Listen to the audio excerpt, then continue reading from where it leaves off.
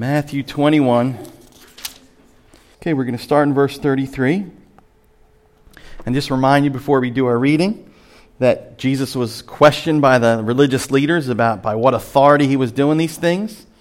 And so, you remember he turns the tables on them and says, I'll ask you a question. If you can answer it, I'll answer yours. And he says, by whose authority did John come? Was it by God or was it from man? And you remember they knew they'd be in trouble if they answered that either way. Because if they said by God, then they'd have to, Jesus would say, why didn't you listen to him? And if they say by man, then the people would riot because they hold John as a prophet from God. So they had to say, I don't know. And then Jesus goes into 3 parables to convict them of rejecting their own Messiah. So we did the first parable last week. We're doing the second parable this week. And then we'll do the last parable next week. I tried to put them together, but there's just too much information. So we're going to stick with the second parable this morning. So let's stand together for the reading of God's holy, authoritative word. Hear the word of the Lord to you this morning. Listen to another parable. There was a landowner who planted a vineyard. He put a wall around it, dug a winepress in it, and built a watchtower. Then he rented the vineyard to some farmers and went away on a journey. When the harvest time approached, he sent his servants to the tenants to collect his fruit. The tenants seized his servants. They beat one, killed another, and stoned a third. Then he sent other servants to them, more than the first time, and the tenants treated them the same way. Last of all, he sent his son to them. They will respect my son, he said. But when the tenants saw the son, they said to each other, this is the heir. Come, let's kill him and take his inheritance. So they took him and threw him out of the vineyard and killed him. Therefore, when the owner of the vineyard comes, what will he do to those tenants? He will bring those wretches to a wretched end, they replied, and he will rent the vineyard to other tenants, who will give him his share of the crop at harvest time. Jesus said to them, have you never read in the Scriptures? The stone the builders rejected has become the capstone. The Lord has done this, and it is marvelous in our eyes. Therefore I tell you that the kingdom of God will be taken away from you and given to a people who will produce its fruit. He who falls on this stone will be broken to pieces, but he on whom it falls will be crushed. When the chief priests and the Pharisees heard Jesus' parables, they knew he was talking about them. They looked for a way to arrest him, but they were afraid of the crowd because the people held that he was a prophet. Thus ends the reading of God's holy, authoritative word. May it truly bless it to our hearts and lives this very morning. You may be seated. Brothers and sisters in Christ, he was a star football player for his high school team. And believe it or not, it was in Iowa, a small town in Iowa. You want to hear that, right? So he even gained a spot on what they call the Shrine Bowl team. And he led that team to victory, and he earned the Most Valuable Player award. Now, unfortunately, believe it or not, even though he played that well, to his disappointment, when it came time for the colleges to look at prospective players, there's not one Ivy League team that picked him. He was left, and no one wanted him. So he ended up finding a small college in Iowa where he could play. But unfortunately, for the first 3 years of college, he was benched. He didn't play at all. So they played him his 4th year. In his 4th year, of course, as the story goes, he led him to victory.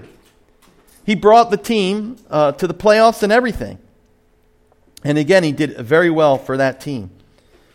So what happened was, after that, he was excited to know that he would be on the radar for the NFL draft when he graduated college. But the draft came, and the draft went. And not one team bid on him. So here he is wondering what's going on. He's got this talent. He's played very, very well. He's got MVP championships, MVP awards. And so finally a team in the NFL picked him up only to drop him after the first 5 weeks. So they put him on the practice squad, and then they got rid of him in 5 weeks. Well, he wasn't dismayed. He didn't give up. What he did was he worked at night stocking shelves at a grocery store, and he worked out during the day in his own college to keep himself in shape, just in case. Well, sure enough, there was an arena team, which is kind of low-grade football for us NFL fans. There was an arena team that heard about him and said, we really need a quarterback. I think this guy would be good. He did so well in the arena league. Of course, he led his team to victory, that there was one NFL team that was desperate. They were dying. They had such a bad record, and they were looking for a good quarterback. And they heard about this guy, and they said, you know what? Let's give him a chance. So they actually brought him on to their Europe team. Believe it or not, I didn't know this. NFL has teams in Europe. Again, it's kind of like a scrub team compared to the NFL. But he did really well over there. So the next year, they brought him to America, put him on their team as the third-string quarterback. That's in case the first one gets hurt, the second one gets hurt, then the third guy might get a chance. The whole first season, he did what we call sitting on the bench. Niente. Next year, the second string, something happened where he was traded or something, and the first string got hurt. So he was the next guy in line to play. Well, that year, he brought that team from a losing record to 3-something to all the way to like 13 victories and only 3 losses. He brought them into the playoffs. Not only did he bring them into the playoffs, he brought them to the Super Bowl. Not only did he bring them to the Super Bowl, he won the Super Bowl. He had a record 414 passing yards, got the MVP again, and his name was Kurt Warner. And he played for St. Louis Rams. Now, why in the world am I talking about Kurt Warner when we're in a passage of Matthew 21 and Jesus with the religious leaders? Well, the interesting thing about Kurt and how the analogy, it's not a perfect analogy, but I figure to get you in the arena of it. Think about this. In a similar way, Jesus came to lead his people to a bright and victorious future, only to be rejected by the powers that be in Israel, only to be rejected by the people of all people who should have recognized his unique authority, his unique power, his unique character. Think of it this way. The powers that be said, well, what school is he from? Wasn't from an Ivy League, right? What rich family does he come from? No, he doesn't fit that. And so they passed him up.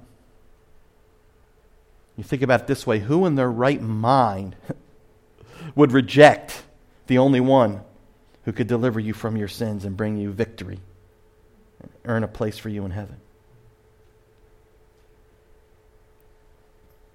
It's interesting because when Kurt Warner won the Super Bowl, the Sports Illustrated finally gets on the front of Sports Illustrated, and the caption read this way: "Who is this guy?" And unfortunately, that's where we are in the text here, where the Pharisees come to Jesus and they say, "Who are you? Who do you think you are? Come out of obscurity, come here and start convicting us about shepherding God's flock and doing the right thing and being righteous." And then you have the nerve to come into our little temple. We have a nice thing going, man. We're selling stuff at the temple. We're making some good money. And you come here and clean it out. And you talk about it as my house. That's what we're going to see. And so they reject Jesus. And in this text, we're going to find some interesting information from Jesus himself about the motive, the reason why they rejected him. So what I want to do, it's a little clever. I tried to be a little too clever maybe this week.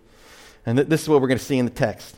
The one who was rejected by man was elected by God so that those who were excluded could be included. I don't know, I thought that was kind of clever. I usually wrestle, try to figure out some way to put it. So the one who was rejected by man was elected by God so that those who were excluded could be included. That's what we're going to see in this parable. And so let's take a look at the first thing, and it's really the main hit here, and that is how Jesus was rejected by man.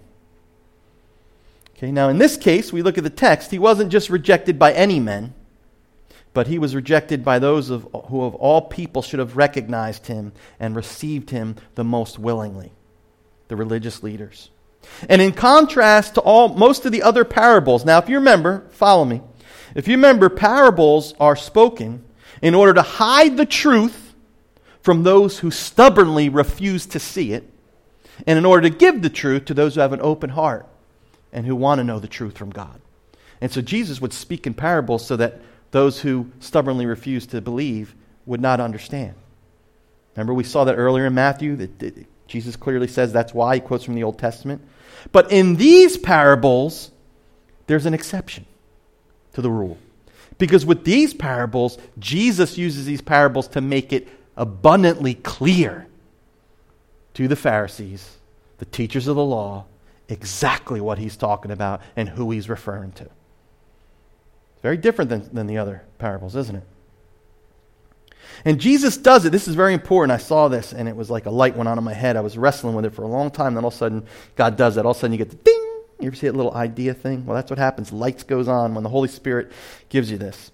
And I saw that Jesus does it in such a way as to show just how righteous and just God's judgment on their stubborn unbelief is.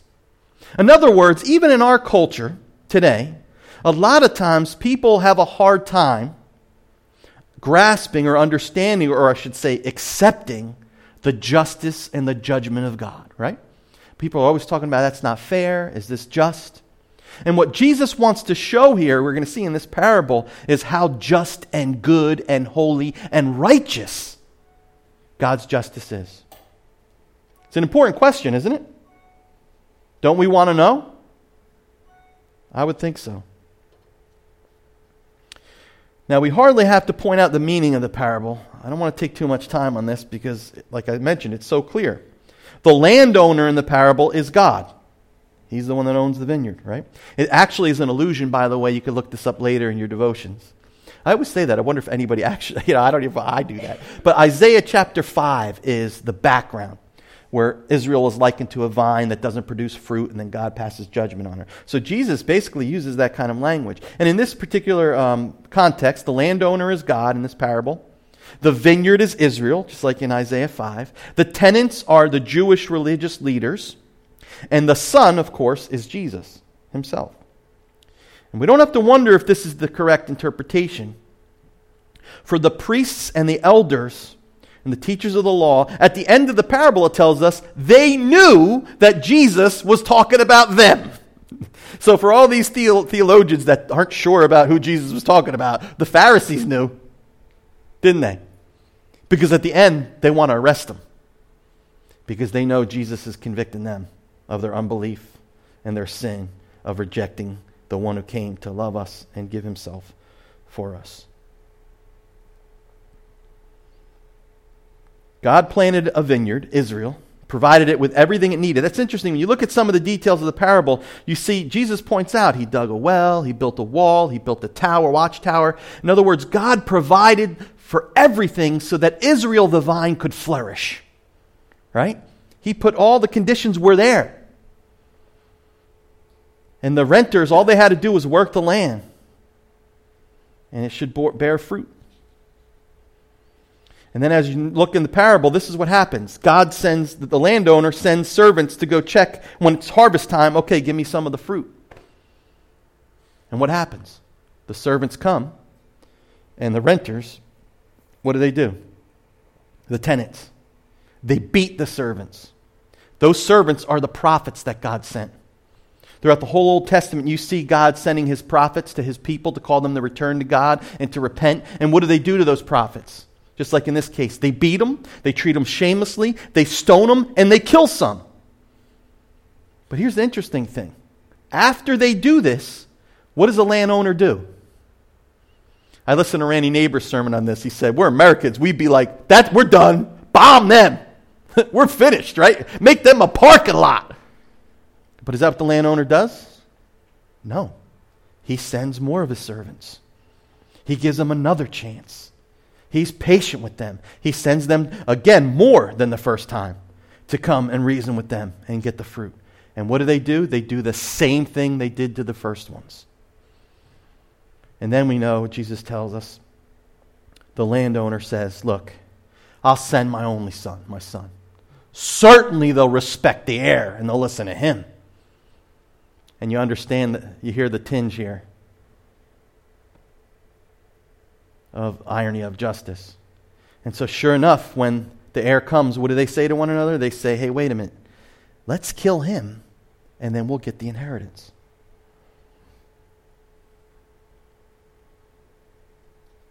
What we need to see in this text is very important to see how patient the landowner was. That's what Jesus is emphasizing here. Look how patient. Look how compassionate. Look how long he suffered, right? With these stubborn tenants. And we see in the Bible how long God put up with Israel, especially Israel's unbelieving leaders. How he gave them chances again and again to repent and turn back to him, only to have his mercy and his grace rebuffed again and again. They didn't call Jeremiah the weeping prophet for no reason.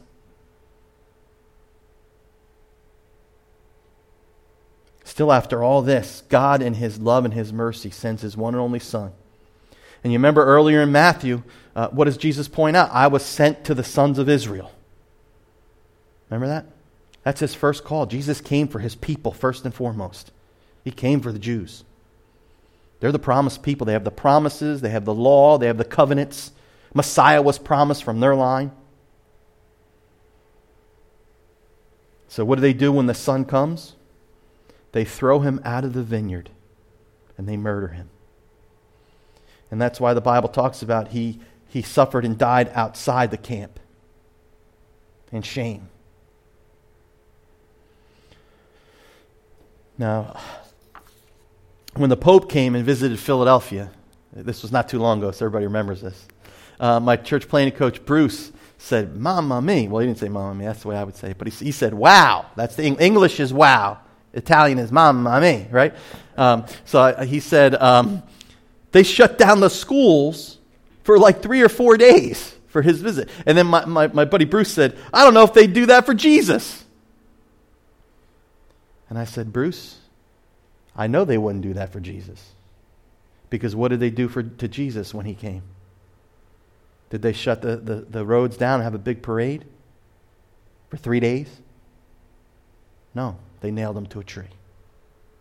We don't have to guess what sinful man would do.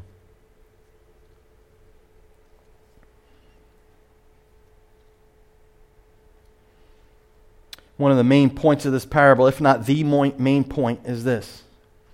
Why they rejected Jesus. Look at verse 38. This is important. But when the tenants saw the son, they said to each other, this is the heir. Come, let's kill him and let's take his inheritance. Listen, this is what they were doing. They were rejecting the one that God sent them to bring them back to himself in a right relationship with God. And why were they doing this? This is important. Because they weren't interested in God's good purposes for them and for Israel. They weren't interested in God's glory. They weren't interested in the giver. They were interested in the gifts that God could give. In other words, they wanted the inheritance, but they didn't want the one who gives the inheritance. It's like almost saying, like if a parent's passing away, well, hurry up and die so I can get the money. You understand? That's what's going on here. What's going on here is they're saying, we don't care about God. We don't care about having a relationship with his one and only Son. We just want all the benefits and the pleasures and the privileges thereof without the relationship.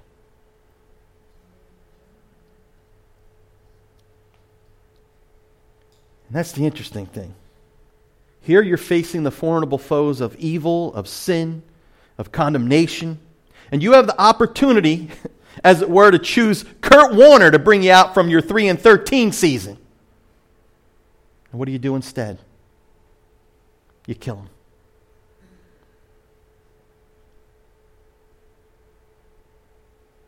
William Taylor puts it this way.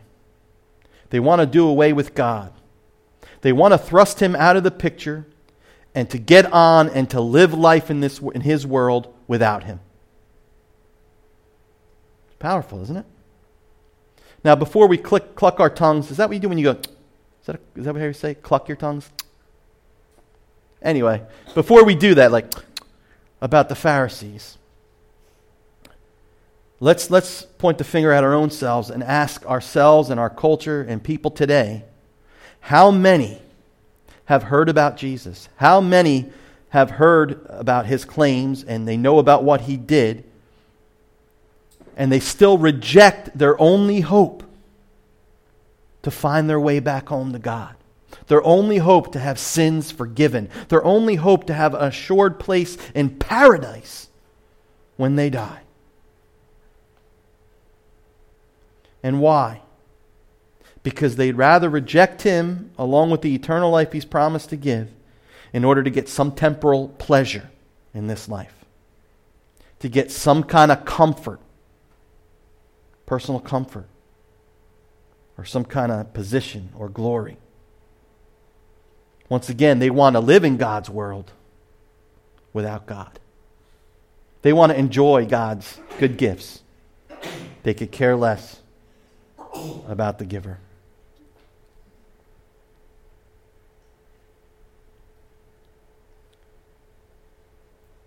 I think it's interesting. I've been meditating on it, thinking about the application. And it seems to me they would want to not only enjoy the world without a relationship with the one who created the world, but here's the thing that hit me. They want to go to the dwelling place of God when they die, even though they refused God a dwelling place in their heart when they lived here on earth. Understand the irony? God says, I want in. God says, I want to lovingly rule over you and guide you and love you and show you my way and fellowship with you and delight in you and me. And you've said, no. You have no place in my heart. I refuse. And yet how many funerals have we been to for people that have lived a life of rejection? And what's the question? Well, they're in a better place. I mean, what's the comment? And I have to say, I can't answer that question. I'm not going to touch that one. Because the truth is, unless you receive Jesus now, there's no promise you're going to be received in heaven when you die. And really, here's the issue Jesus is getting at. It's very important. There's really no debate as to what should be done to those ungrateful, murdering fiends. This is what Jesus wants to prove to the Pharisees themselves. It's absolutely reasonable, it's justified, and it's understandable that God would judge such people who murder his servants and murder his son. There's nothing unreasonable about them having to pay for what they've done. As a matter of fact, Jesus makes them give the verdict out of their own mouths. Here it is. Jesus says, what do you think should be done to such men, such people? Well, what do you think that the landowner will do? And here was their answer, verse 41. He will bring those wretches to a wretched end, they replied, and he will rent the vineyard to other tenants who will give him his share of the crop at harvest time. And this is what we need to see. When God does judge the wicked, especially those who have heard again and again and have willingly and stubbornly rejected Christ, God will be completely just and righteous and good in doing so. And here, the enemies of God confess that to be true. That's Jesus. C.S. Lewis has wisely put it this way once, many, many years ago. I've quoted this many times because it's very powerful. He says, there's only two kinds of people in the world. Those who say to God, thy will be done. And those to whom God will say, thy will be done.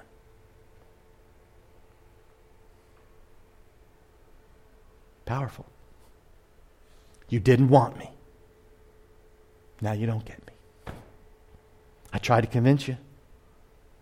I loved on you. I showed you patience. I kept sending my best and you kept killing them. You've given me no choice. Make it so. You have your wish. Jesus was rejected. And unfortunately, as we're going to see in the next number of chapters, it just gets worse. But this is the word of the Lord, and I'm called to preach the word of the Lord, not just happy stuff that I like or don't like. But the next thing is very much more positive in this sense.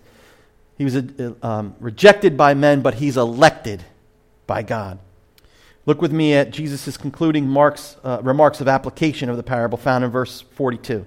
Look at what Jesus says to them. Have you never read in the Scriptures, the stone the builders rejected has become the capstone. The Lord has done this, and it is marvelous in our eyes. The builders, in this text, and as Jesus is quoting it, the builders, what they would do is they would look for a really perfect stone.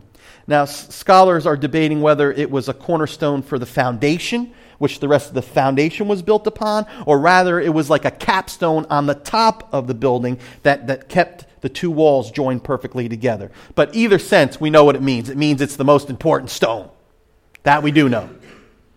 And what the Old Testament prophecy is saying, and what Jesus was pointing out to the Pharisees, this is what the religious leaders were doing. They were looking around the rocks to find that precious rock.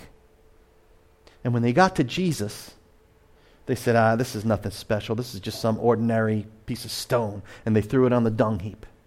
And they kept going. And so what the text says is, boys, as Rainy Neighbors puts it, you messed up. This is the perfect one. This is the chief cornerstone. This is the one that I'm going to build my kingdom around. And you rejected him as something common. You despised him. You tossed him away. The thing that you saw is not even worth keeping, God chose to use as the most important in the whole household of faith. Now you've heard the saying, man proposes, but God disposes. In this case, it's the opposite, right? It's man disposes, but God proposes. That's what the text Jesus quotes here is saying. It's from Psalm 118. The Lord has done this, and it's marvelous in our eyes. In other words, who's done this? Who's chosen him as the precious stone? God has. The Lord has. And he's done this, and it's marvelous in our eyes. It's wondrous. Once again, we see this clear picture of the upside-down kingdom. What man rejects, God elects.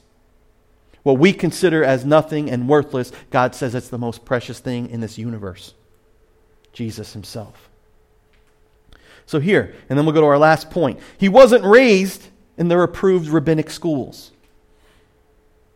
He didn't come from one of their accepted rabbinic families. There was nothing, Isaiah says, in his appearance that we should desire him.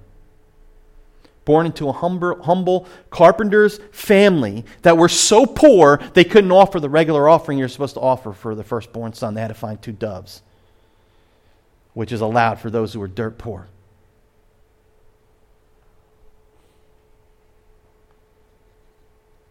You remember what Jesus said, foxes have holes, birds have nests, the Son of Man doesn't even have a place to lay his head. And yet he's King of kings and Lord of lords, and God has crowned him with many crowns. Rejected by men, elected by God, and last of all, and then we're done. This happened so that those who were excluded could be included. Very important. Look at verse 43. Therefore, I tell you that the kingdom of God will be taken away from you and given to a people who will produce its fruit. He who falls on this stone will be broken to pieces, but he on whom it falls will be crushed. So even this sad, tragic story of Jesus' rejection by his own people, Israel, especially the leaders, has, as they say, a silver lining. And I would say a gold lining, because it's so awesome. Their rejection of Jesus the Messiah, the rest of the New Testament tells us this, brought about the inclusion of those who had been excluded in ancient times. Because they rejected their Messiah, what happens? It's opened up to the rest of the world. And Jesus no longer goes just to the lost sheep in Israel. Now in the new covenant, he goes to the Jew first, but then to the Gentiles. Because notice what's going to happen here. This is very important to see this. He says the kingdom of God will be taken from you. He's speaking to who? Israel as a nation. It's no longer God in Israel, and it's going to be given to another people who will bear its fruit. Who was the other people? The other people, guess what? It's you and me. It's the church of Jesus Christ, made up of Jew and Gentile, who receive Messiah Jesus. Now Jesus says, I don't care what nationality you are. I don't care what color you are. I don't care what socioeconomic class. You receive me as Messiah, and you are one of my holy people, with all the rights and privileges thereof. It's an important shift here, because you have to understand, a few years after this, after Jesus' resurrection, it was about AD 70, the Romans came in and tore the temple down to the ground, never to be built again. Israel is no longer, as a nation, the central place. Now you want to know God? Guess where you find Him? In His church, made up of all tribes, tongues, and nations, found all over the world. The new covenant in the blood of Christ. God is going to create a new community of faith made up of Jew and Gentile. I'm going to quote one quote here from William Taylor, who puts it this way, because when he said this, it's so powerful. Hang with me the last couple of minutes here. He said this: so if you plan to go to Israel over the New Year's break, and you were hoping for a spiritual experience as you went to discover God's people or God's word or God's kingdom or God's special revelation of Himself, I'm really sorry, because you won't find any of those things there. All the great spiritual hopes that are built up amongst religious peoples around the place Israel and the people of the Jews are misplaced. Cancel your holiday plans and go to church instead, because that is where you will find God's people, God's house, God's dwelling, amongst the people who have recognized Christ, God's King, His Son, His heir. Now, I'm not saying, I would add to that as I read that, I'm sure Israel's still a nice place to go to vacation, but that's not the special place where God dwells.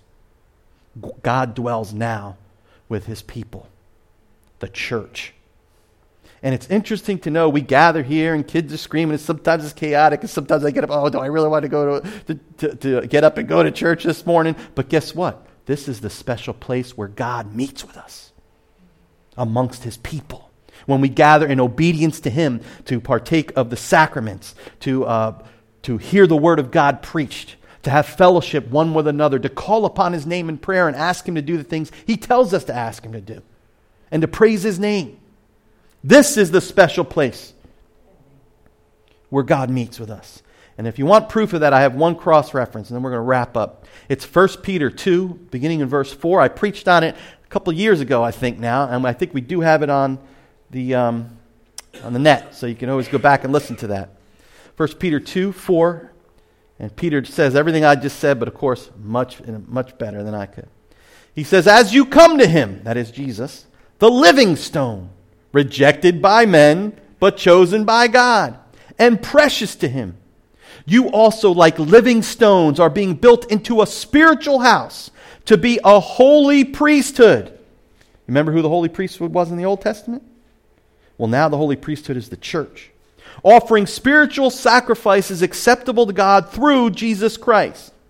For in Scripture it says, see, I lay a stone in Zion, a chosen and precious cornerstone, and the one who trusts in Him will never be put to shame. Now to you who believe, this stone is precious.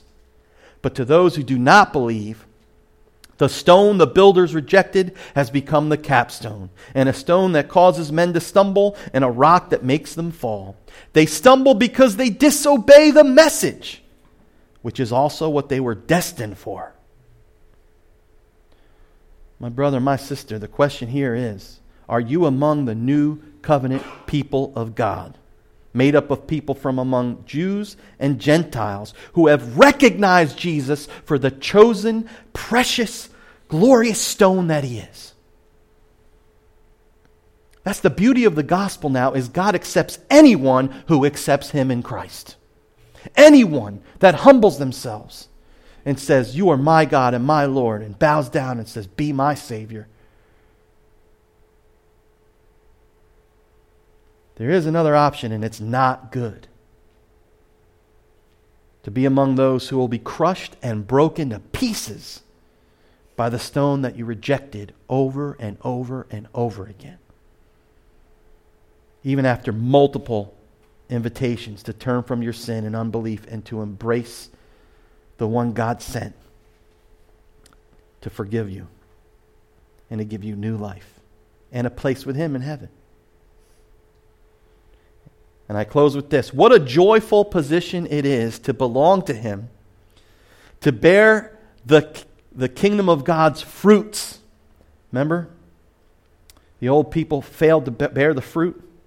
Well, we get to bear the fruit of faith, hope, and love, of righteousness, joy, and peace in the Holy Ghost. We bear the fruit of testifying to the world with the authority, all the authority of Jesus. Right? When Jesus says, all authority in heaven and earth has been given to me, go and make disciples of all nations. We have that inheritance. And what a joy and what a privilege it is to be called the name Christian, whether we're Jew or Gentile believer. To be a part of the church and to be useful to God, to bear fruit that will come with us into heaven someday. And where God could say, well done. And we say, well done, Lord, what about all these sins? I don't remember any sins. Let's pray. Thank you, Father, that for those who receive Jesus as the precious stone He is, you will remember our sins no more. And we thank you that we will bear fruit if we trust in you. You promise some 30, some 50, some 100-fold. Father, we pray this morning, Lord, that there be any among us at all in our circle that don't yet know you, that haven't really bowed the knee to Jesus. God, please make it so in your mercy. Send your Holy Spirit to show them their sin and their need. And Lord, show them, open their eyes to see the beauty and the glory and the majesty and the compassion and the grace of our Lord and Savior Jesus Christ, who is full of grace and truth. Oh Jesus, it's in your name we pray and for your glory. Amen. This Sunday sermon was preached by the Reverend Dr. Santo Garofolo. New City's Sunday sermon is recorded live on location at New City Fellowship of Atlantic City. If you're in the Atlantic City area, stop by. Our address is 215 North Sovereign Avenue, Atlantic City, New Jersey. Visit us online at newcityac.org. That's www.newcityac.org.